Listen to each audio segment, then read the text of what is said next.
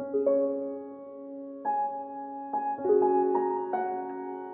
Matt Schrader, and this is a special bonus episode of Blockbuster. Several years ago, I had the privilege of meeting James Cameron himself for a film I directed called Score, a film music documentary. James had agreed to interview with us, so our small production crew drove down to Manhattan Beach, California, the headquarters of Lightstorm Entertainment, and they let us set up in a giant soundstage filled with props from all of his movies.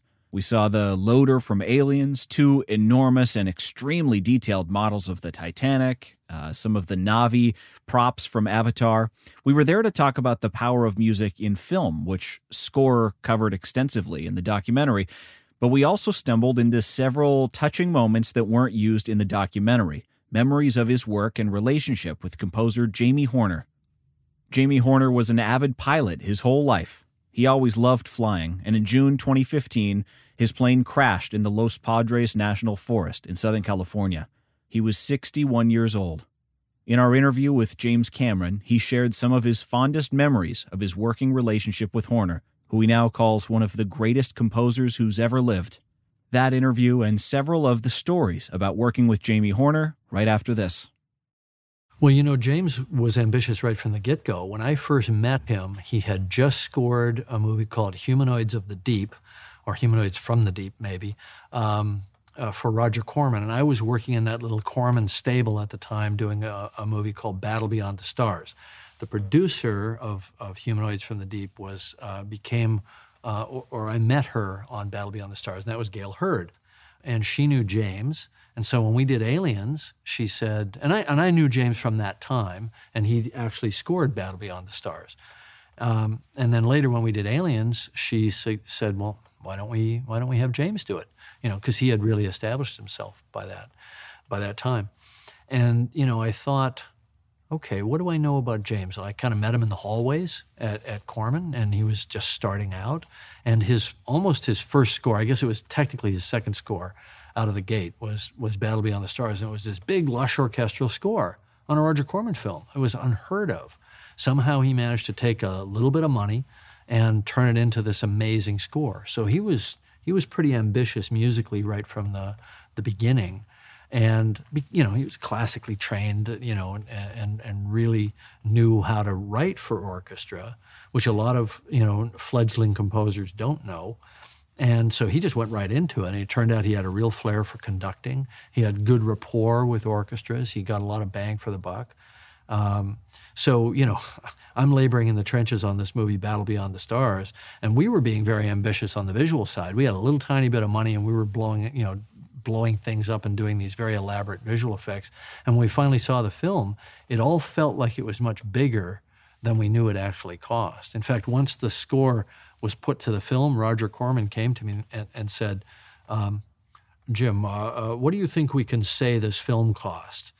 I said, well, I don't know, Roger. I mean, we knew that it cost under $2 million. And I said, I don't know, I think you could probably say $4 or $5, $6 million. And he said, really? Because for him, it was all about perception. You know, I don't think he'd ever made a film that cost more than $1 million up to that point. But the score, the ambitiousness of the score really allowed that, you know, and we got some actually pretty solid reviews on that film, which I think is kind of a dog, but it was a certainly ambitious dog. And then James really consolidated that reputation. He went on and did, Star Trek: Wrath of Khan, I think was the next one where he really broke onto the scene with a big orchestral score that was very, very memorable, established himself. And then he just worked very hard doing a whole bunch of different films, showing that he had a lot of range and scope and diversity of ideas, which is important too. I like to start working as early as possible with the composer, James Horner in particular. He would start long before there was a cut of the film, doing themes, you know, just doing melodies, just getting the sound, and so there's trying to figure out the musical vocabulary. When we were cutting Titanic, we hadn't even cut very much of the film yet. He just sat at the piano and he wrote some stuff and he played it for me, solo piano. And it was the three major themes from the film. And I cried on all three of them. He played the first one, and I thought, my God, this is going to be a fantastic score. He played another one, and I said, you have room for these two themes? He said, there's one more coming. And I had a deep emotional reaction. And he's sitting solo piano. There's no orchestra. He's just playing it. And it really taught me the power of a melody. And so I was sitting there cutting one day, and a disc came in that said sketch. I thought, oh, okay, this goes for the sketching scene, right?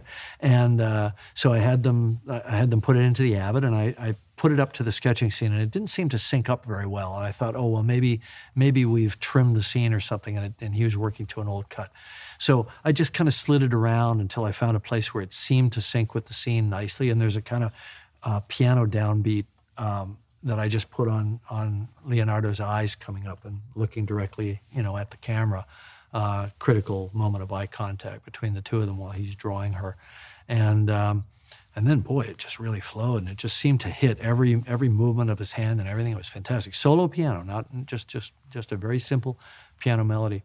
So I was so excited about it. I called him up and I said, "This is working so well with this scene." He said, "What are you talking about?" "Well, you just sent it over, the sketch. I put it up to the sketching scene, and it's working fantastically." He said, "Oh, no. That's just a sketch. It's just a piano sketch of a melody. We can drop it in anywhere." And I said, "But it works beautifully on this scene."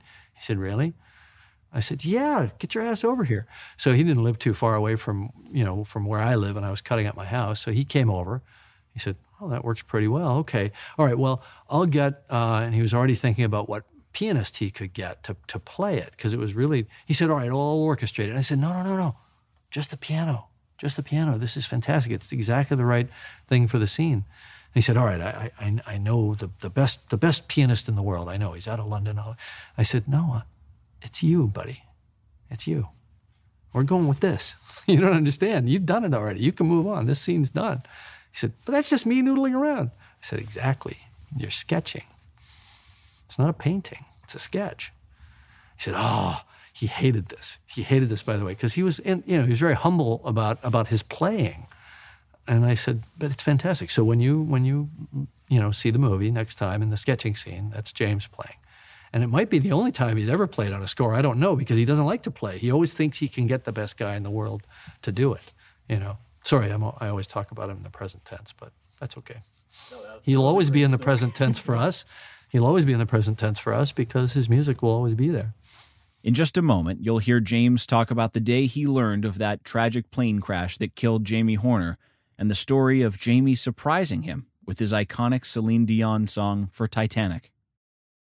So you knew him for about 3.5 decades. I don't want to dwell too much on the day that he died, but I do want to ask you, what was it like during those moments when we found out there had been a plane that crashed that had been registered to James Horner? Yeah, we hadn't yet found out if he was the pilot. What was that moment like?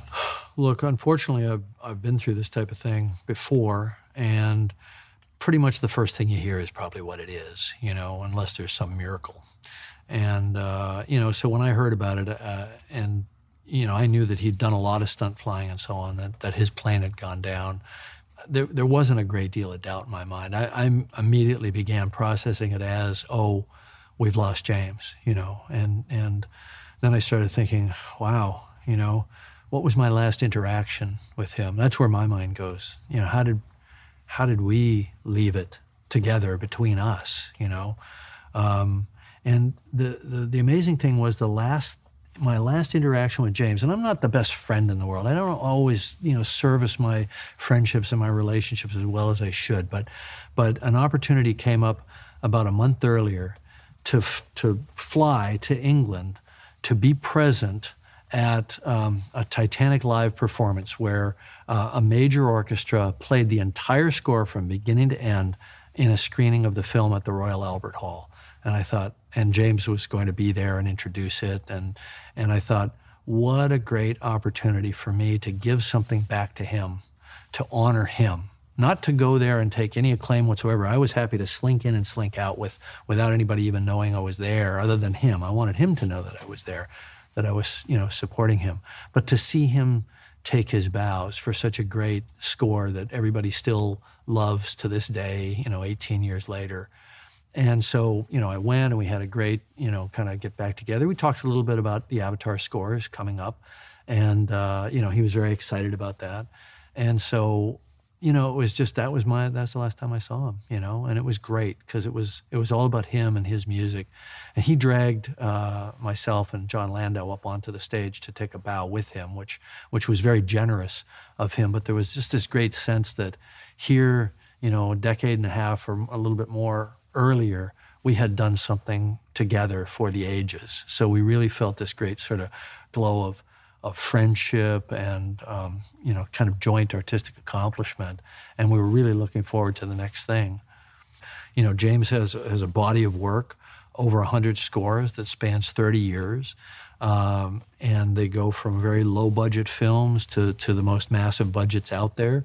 In my case, two of the, highest costing films. Fortunately, also highest grossing, which is why I'm still in business and not unemployed. And you're not, interviewing me in some soup line.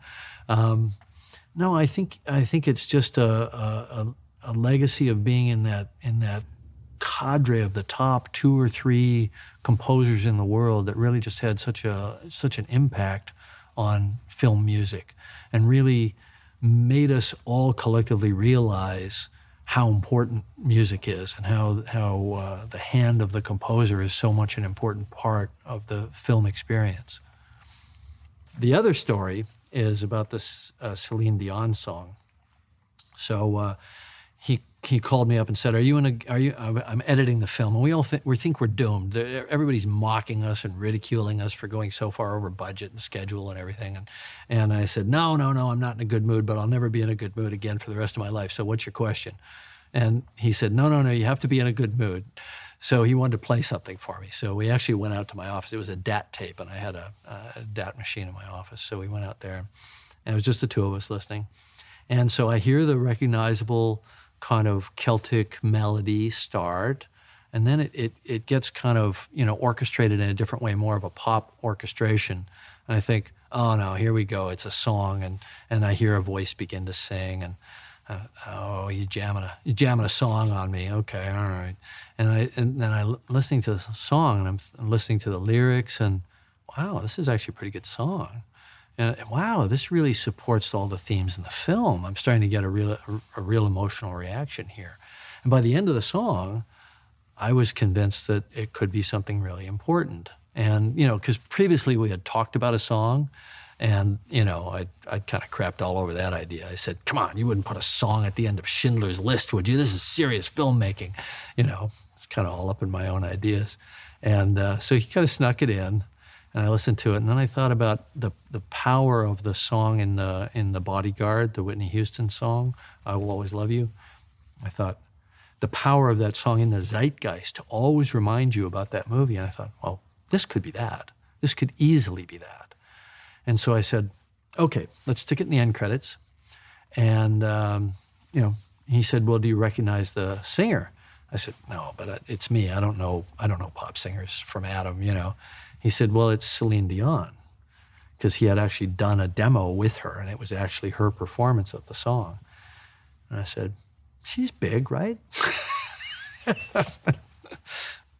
This has been a special bonus episode of Blockbuster, remembering James Horner.